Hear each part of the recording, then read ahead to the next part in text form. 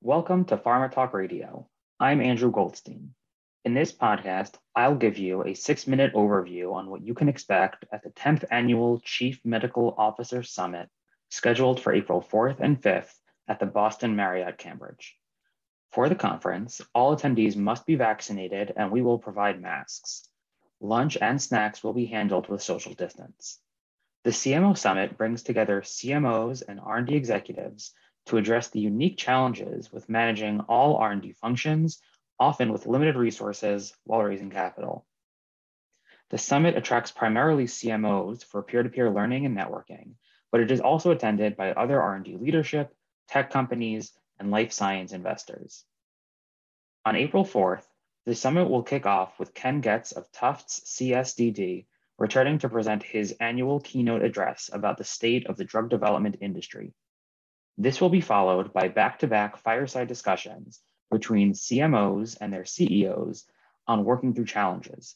First, Doctors Elise Racin and Marcella Ruddy of Tectonic Therapeutic will discuss what makes their collaboration work as a physician CEO and CMO. Next, Doctors Eric Poma and Roger Waltzman of Molecular Templates will discuss how their relationship has evolved as a founding scientific CEO and CMO. Following that, R&D leadership keynote Dr. Jeremy Levin of Ovid Therapeutics will share his journey transitioning from big pharma to emerging biotech, what he looks for in a CMO, and what he is excited about for next generation CNS. This will lead into a panel discussion on the changing environment around accelerated approvals and regulatory pathways, led by Dr. Edith Perez of Bolt Biotherapeutics.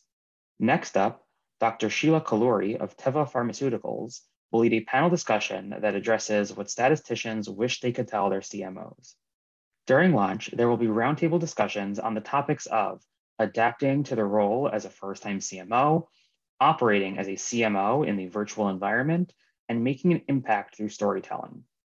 This will be followed by a panel discussion led by Dr. Ulo Palm of Vaccinity on how to build or expand an effective clinical development organization. Next, Dr. Simon Cooper of Keros Therapeutics will lead a panel discussion on selecting outsourcing partners and navigating the relationship.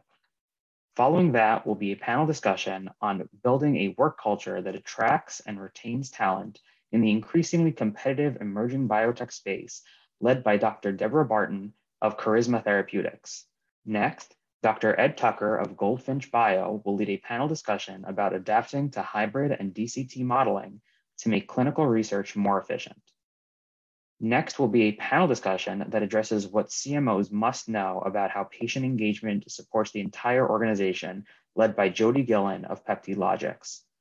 Day one will conclude with a town hall Q&A with experienced CMOs on people management.